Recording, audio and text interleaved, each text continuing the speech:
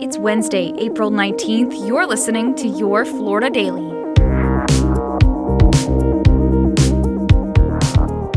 I'm Katrina Scales.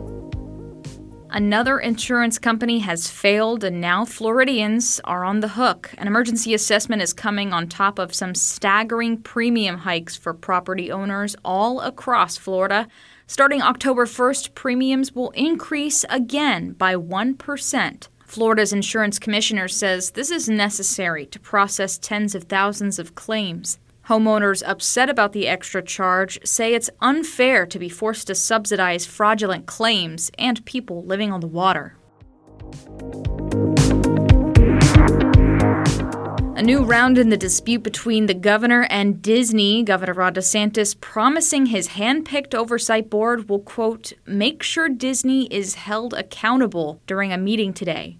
The new board overseeing Disney's taxing district is expected to discuss how to toss out a last-minute deal that gave Disney enormous power to regulate its property.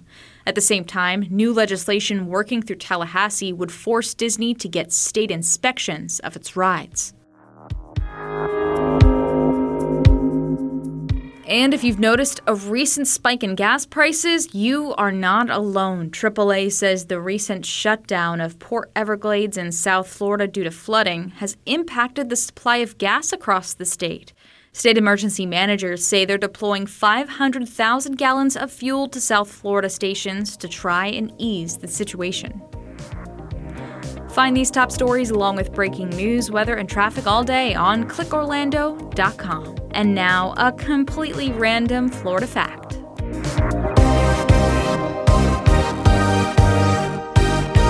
The historic roadside attraction Spook Hill has puzzled visitors of Lake Wales for decades. Known as a magnetic hill, anti-gravity location, or simply a gravity hill, a car placed in neutral will appear to roll uphill. Before the age of automobiles, horses would supposedly struggle to go downhill. In April 2019, Spook Hill was added to the National Registrar of Historic Places.